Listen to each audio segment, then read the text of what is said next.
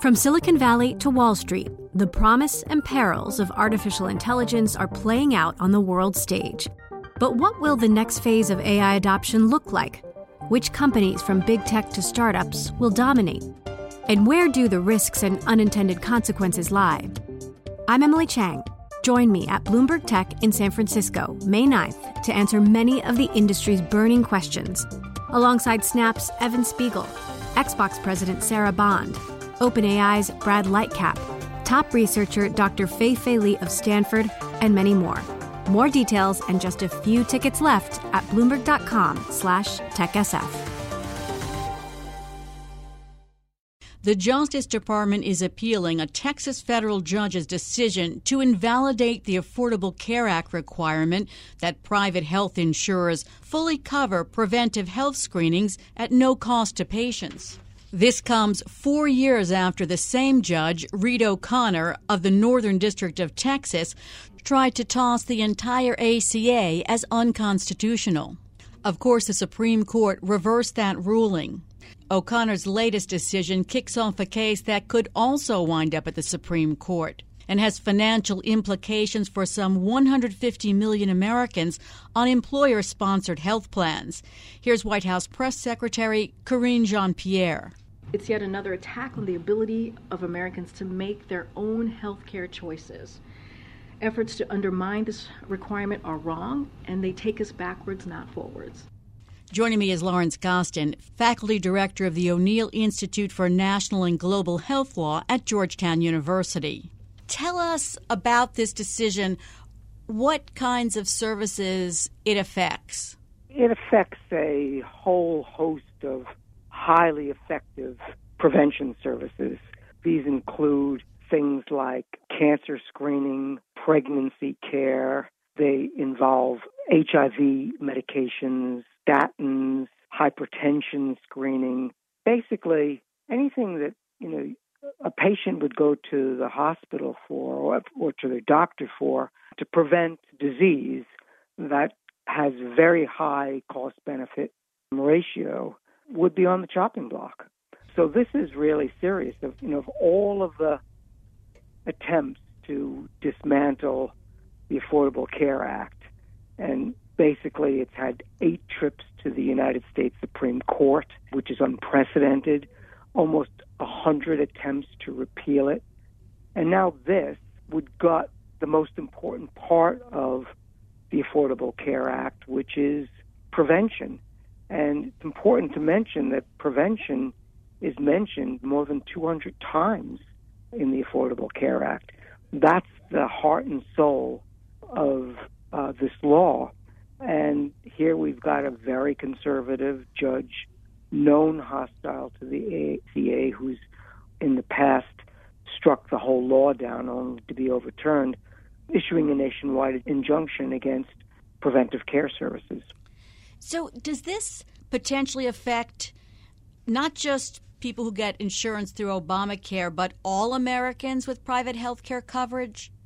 Yes, it includes most people with private health insurance. And that private health insurance, now I don't anticipate that insurers will stop covering these, but I do anticipate that many of them, not all, will charge a hefty copay or deductible, and that may not affect the richest people, but we know that for low and working class Americans, they will stay away from their doctor if they have to pay for these prevention services.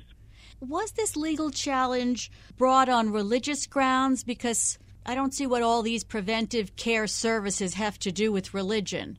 They were brought on 2 grounds. One was that the United States Preventive Services Task Force was not duly authorized, appointed by the president, ratified by the Senate, and doesn't have enough oversight by the Secretary for the Department of Health and Human Services. And the judge ruled that the United States Preventive Services Task Force, which recommends these cost-free prevention services, that it violated the Constitution's Appointments Clause. And then there was a separate claim saying that pre-exposure prophylaxis, known as PrEP, that actually reduces the risk of HIV from sexual transmission by nearly 99% and from injection drug use by at least 74%, that violates religious freedom because somehow they would be complicit in encouraging behaviors like homosexual behavior or drug injection behavior that they don't agree with, which of course is a horrible slippery slope if applied to all healthcare services. Judge O'Connor's reasoning, in other opinions, has been ridiculed. I mean, what is he basing this on? Do you think that this has any staying power?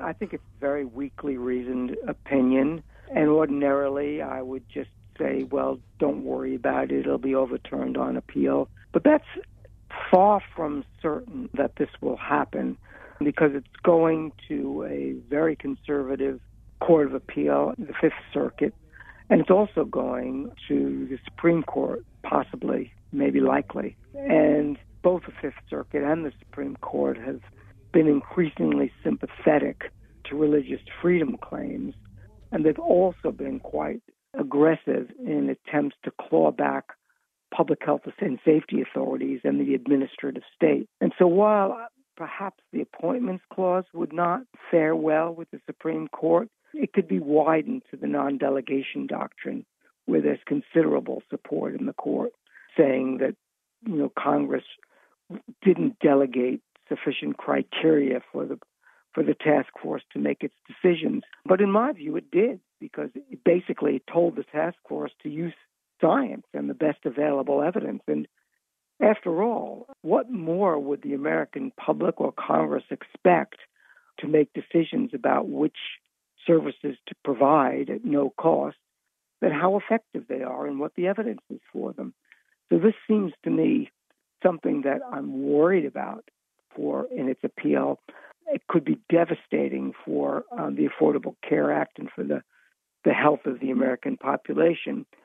But I'm not 100% certain that a very conservative judiciary is going to be sympathetic to the Affordable Care Act. The Supreme Court has grappled with the Affordable Care Act before and refused to strike it down. Do you think the composition of the current court is so different that it's a concern? Yes. The composition of the court is very different. I mean, you remember in the most consequential, the very first attempt to overturn the ACA, it was saved by the Chief Justice. But the Chief Justice is no longer in the majority of the court. And there are at least 5 justices that seem to be emboldened and don't really have the same level of respect for the institution of the Supreme Court as Chief Justice Roberts has. So they've spent the last term and the current possibly decisions coming up that really dismantle the administrative state, from public health and safety and COVID rules through to the environment. And so I think we should not take for granted that the ACA is saved and will be saved. And particularly, it would be a great tragedy if, of all of the various attempts to dismantle and weaken the Affordable Care Act, if the heart of the act, which is prevention, were to suffer this kind of blow. And remember, prevention is really cost effective. It's cheap. It prevents, just for example, it's slashed cervical cancer rates by something like 75%. It's prevented tens of thousands of HIV infections. It's helped people survive from high blood pressure and cardiovascular problems, women with cervical cancer or breast cancer. These are really fundamental services that Americans rely on. Wouldn't insurance companies want to keep those services to prevent higher costs down the road?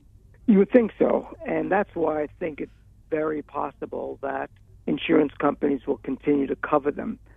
But they may very well, many of them, if not most of them, charge large copays and deductibles, which will dissuade particularly poor and working class Americans from seeking these kinds of cost-effective preventive services.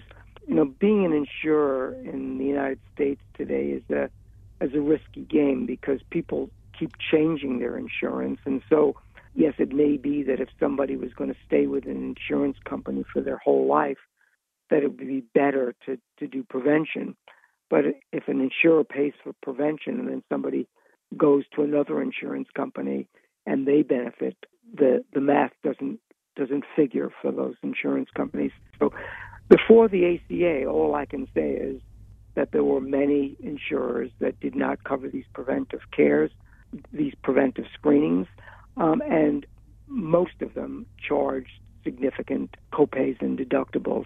We may see a return of that.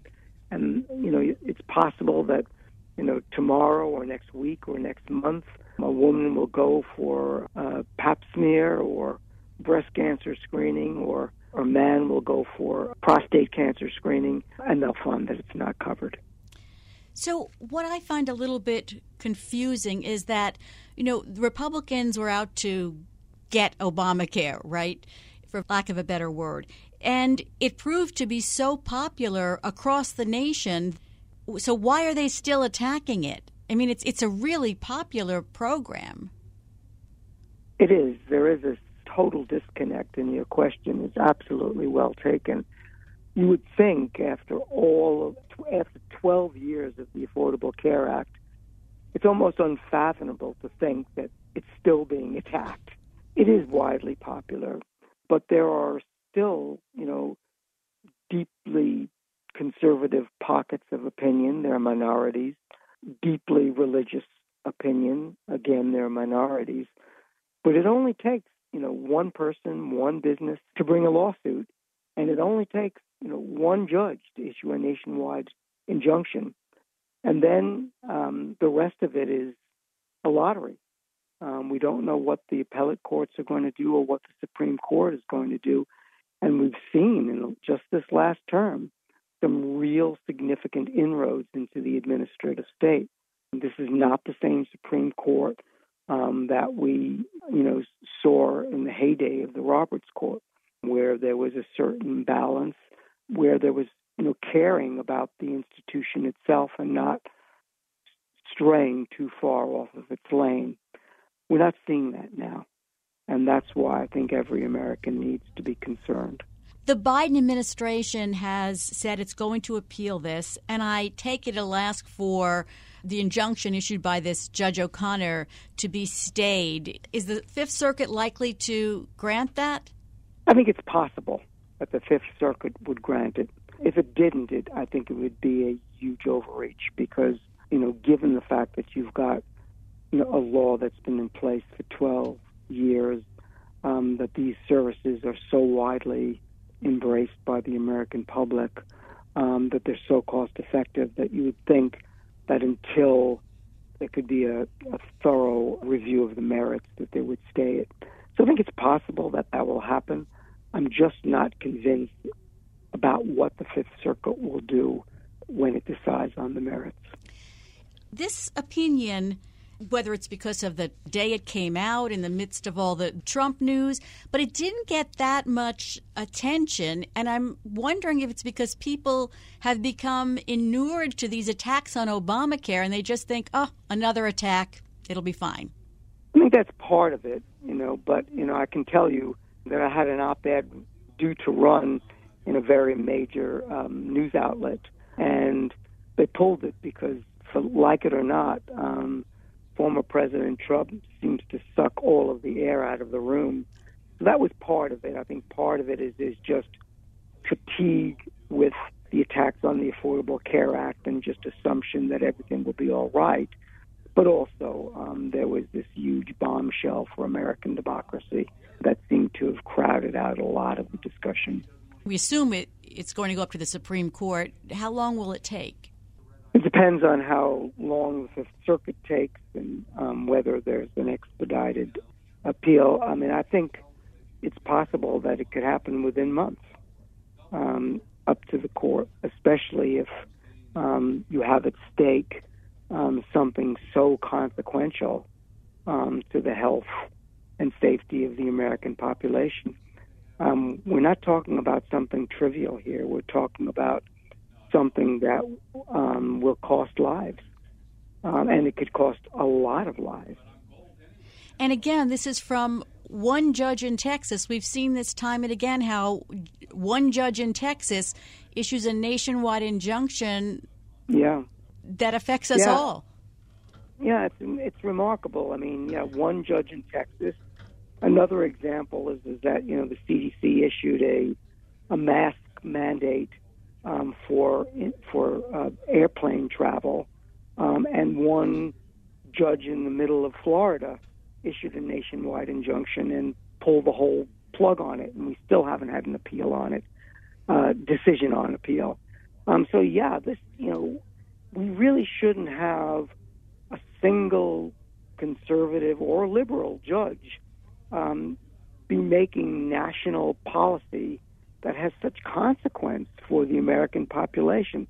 It's just simply wrong, and I think the American public should really recoil in horror at the fact that one conservative lay judge in the middle of the country can take down the entire edifice of preventive health care in America.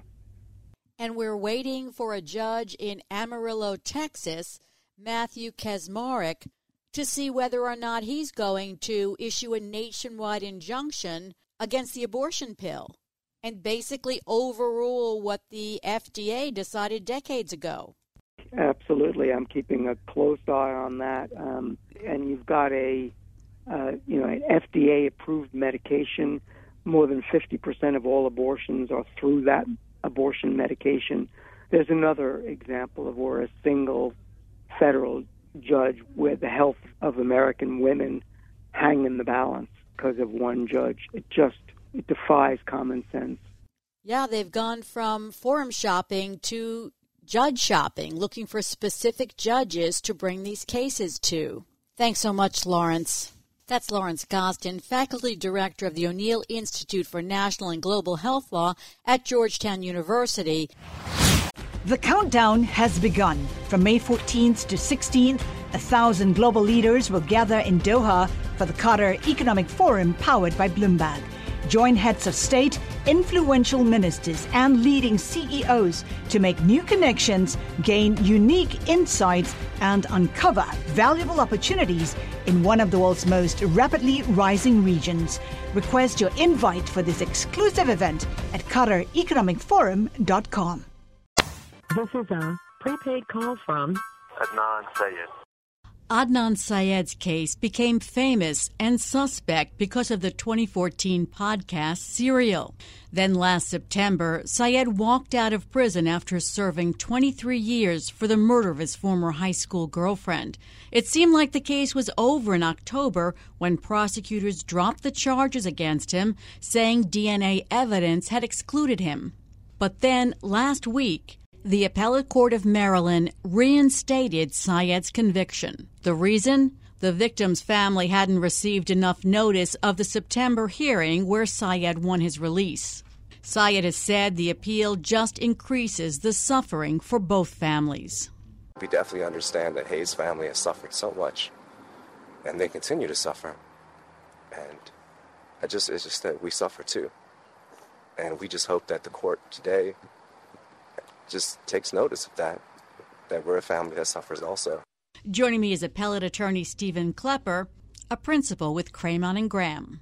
Why was Syed's murder conviction reinstated last week by the Appellate Court of Maryland? What happened was that the Appellate Court of Maryland decided that the victim representative, Mr. Lee, who is the brother of the victim, Hayman Lee, that he received inadequate notice. It was one business day before the hearing. It was a Friday before a Monday hearing. And the infringement on his rights under the Maryland victims laws was that he was only able to attend by Zoom rather than in person because he desired to attend in person, and everyone else was able to attend in person. As I understand it, the judge allowed him to address the court, which the law doesn't expressly give victims the right to speak at these kinds of hearings. So it seems like a technicality, a procedure. He did attend by Zoom. So this whole thing is about him not being able to be there in person? Yes, that is actually it. And, for so many years we've talked about criminal justice rights as, the Fourth Amendment and the exclusionary rule is a technicality. What happened here was that the majority held in great detail that Mr. Lee did not have the right to address the court. He did not have the right to cross-examine any witnesses. He did not have the right to present or attack any evidence. That was what he was arguing, that he, as the victim representative, had that right. And all three judges rejected those arguments for what he said he was entitled to do at the hearing. And instead, what the majority held was that, he has a right to dignity under the Maryland Constitution, and that right of dignity was violated by the fact that he had to attend by Zoom when everyone who lived locally or had the means to fly in was able to attend in person. It's stunning to me because defendants appear for hearings by Zoom, don't they? They do. They did very much through the pandemic, and the court acknowledges that for the pandemic, many defendants who wanted to attend in person did not have that opportunity when their most precious rights protected by due process of law were at stake. And the court said yes, but the court was open and people were able to attend. And because Mr. Lee didn't have the required notice, it was an affront to his dignity as the victim representative. So it is fairly hard to wrap one's mind around. And one of the things I find very interesting here is that what Mr. Lee was arguing he had a right to do was to have the opportunity to prepare for the hearing so that he could present his best statement that he could, so that he could cross-examine any witnesses, so he could put on any evidence of guilt or attack the evidence being put forward of actual innocence. And if that was the claim, which it was, then notice so short may well have been prejudicial error. Prejudicial error means error that is not harmless. And much of the time, what defendants do is they say, this right was violated, and the courts say, yes, your right was violated, but it is harmless error. And on the civil side, all the time, there are many cases here in Maryland that say, yes, there was a right to have a hearing on this motion for summary judgment or motion to dismiss. But even though the court violated that right, you can't identify anything that would have happened differently had the hearing occurred, and so it is harmless error. And so what the court has essentially done in rejecting Mr. Lee's contentions about what he had the right to do, and yet still reversing, means that this is akin to what's called structural error. A structural error means it's impossible to have harmless error. This is structural. And that just seems like a very strong ruling to me. So his lawyer says they're going to challenge the part of the appellate ruling where Lee asked to be able to, as you mentioned, actively challenge in court the prosecutor's evidence that the case should be dismissed.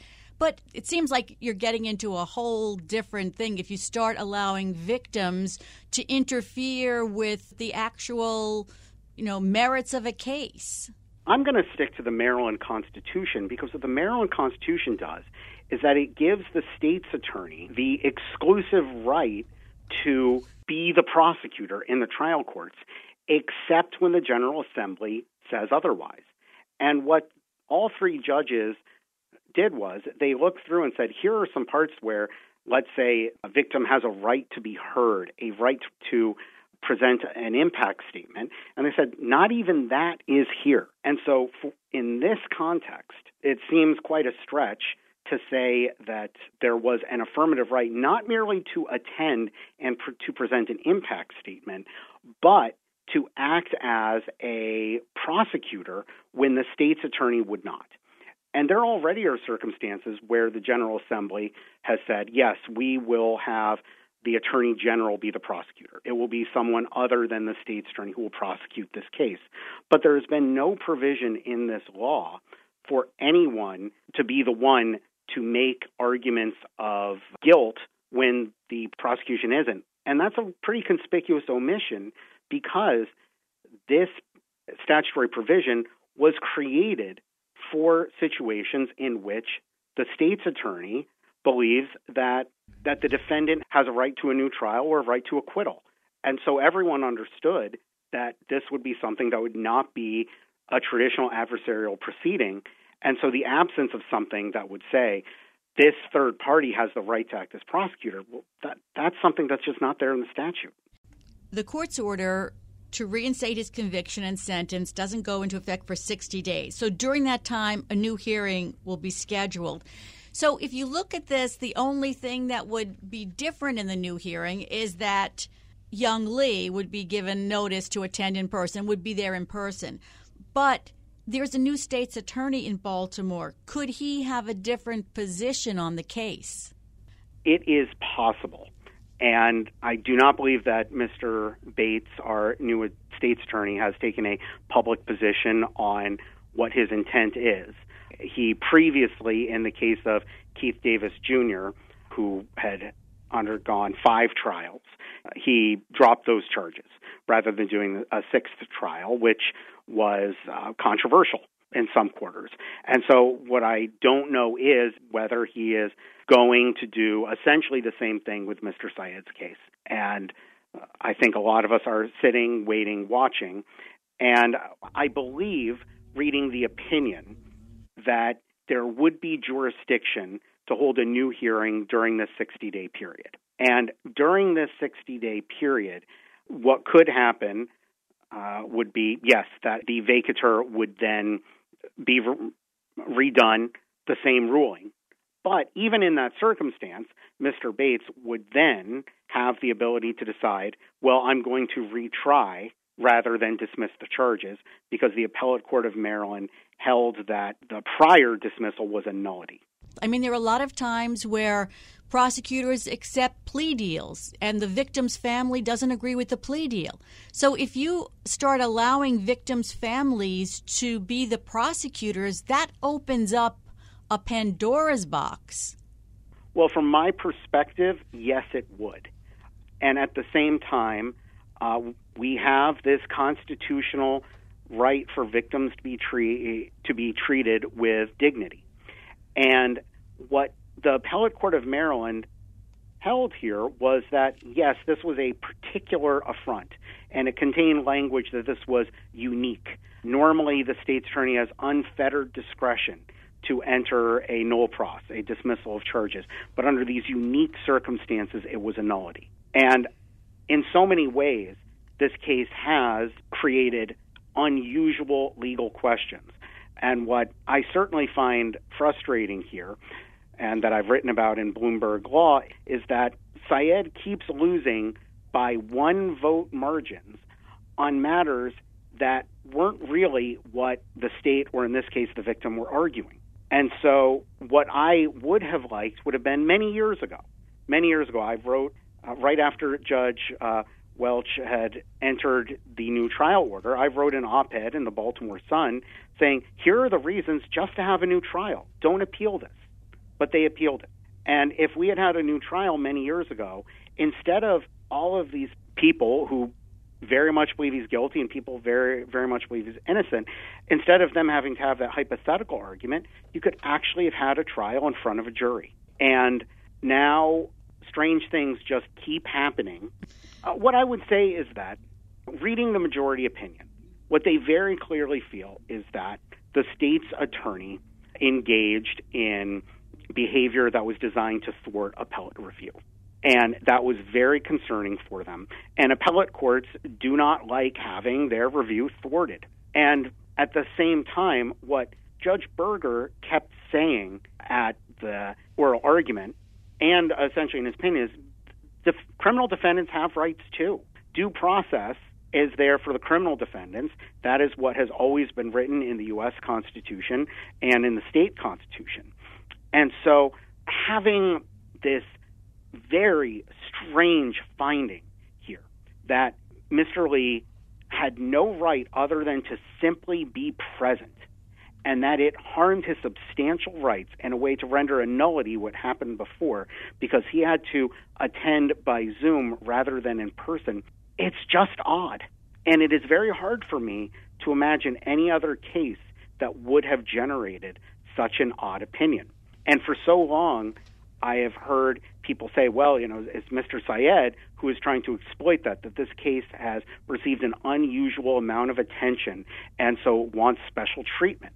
Now, my response to that usually is that, yes, Mr. Syed's case received an unusual amount of attention, and it resulted in finding evidence that really draws into question the predicate for his conviction. And even the state recognized in the prior appeal that, yes, they would have had to prove a different time when Hae Min Lee died, a completely different timeline. And my response in all of this is that, well, maybe this means that there are more people in prison who are innocent than we want to admit, and that Mr. Syed should not be penalized for the fact that this has drawn so much publicity. Maybe what this should do is to cause us to say, are there too many barriers for people to prove their innocence, particularly when they are serving a life sentence? Thanks for being on the Bloomberg Law Show. That's Stephen Klepper of Cramen and Graham. And that's it for this edition of the Bloomberg Law Show. Remember, you can always get the latest legal news by listening to our Bloomberg Law podcasts. You can find them on Apple Podcasts, Spotify, and at www.bloomberg.com/podcast/law. I'm June Grosso, and you're listening to Bloomberg. Join Bloomberg in San Francisco or virtually on May 7th for The Future Investor, Data-Powered Transformations. This 2024 event series will examine how data is not only playing a pivotal role in investment decisions, but serves as a driving force behind the construction of innovative, investable enterprises. This series is proudly sponsored by Invesco QQQ. Register at BloombergLive.com/futureinvestor/radio.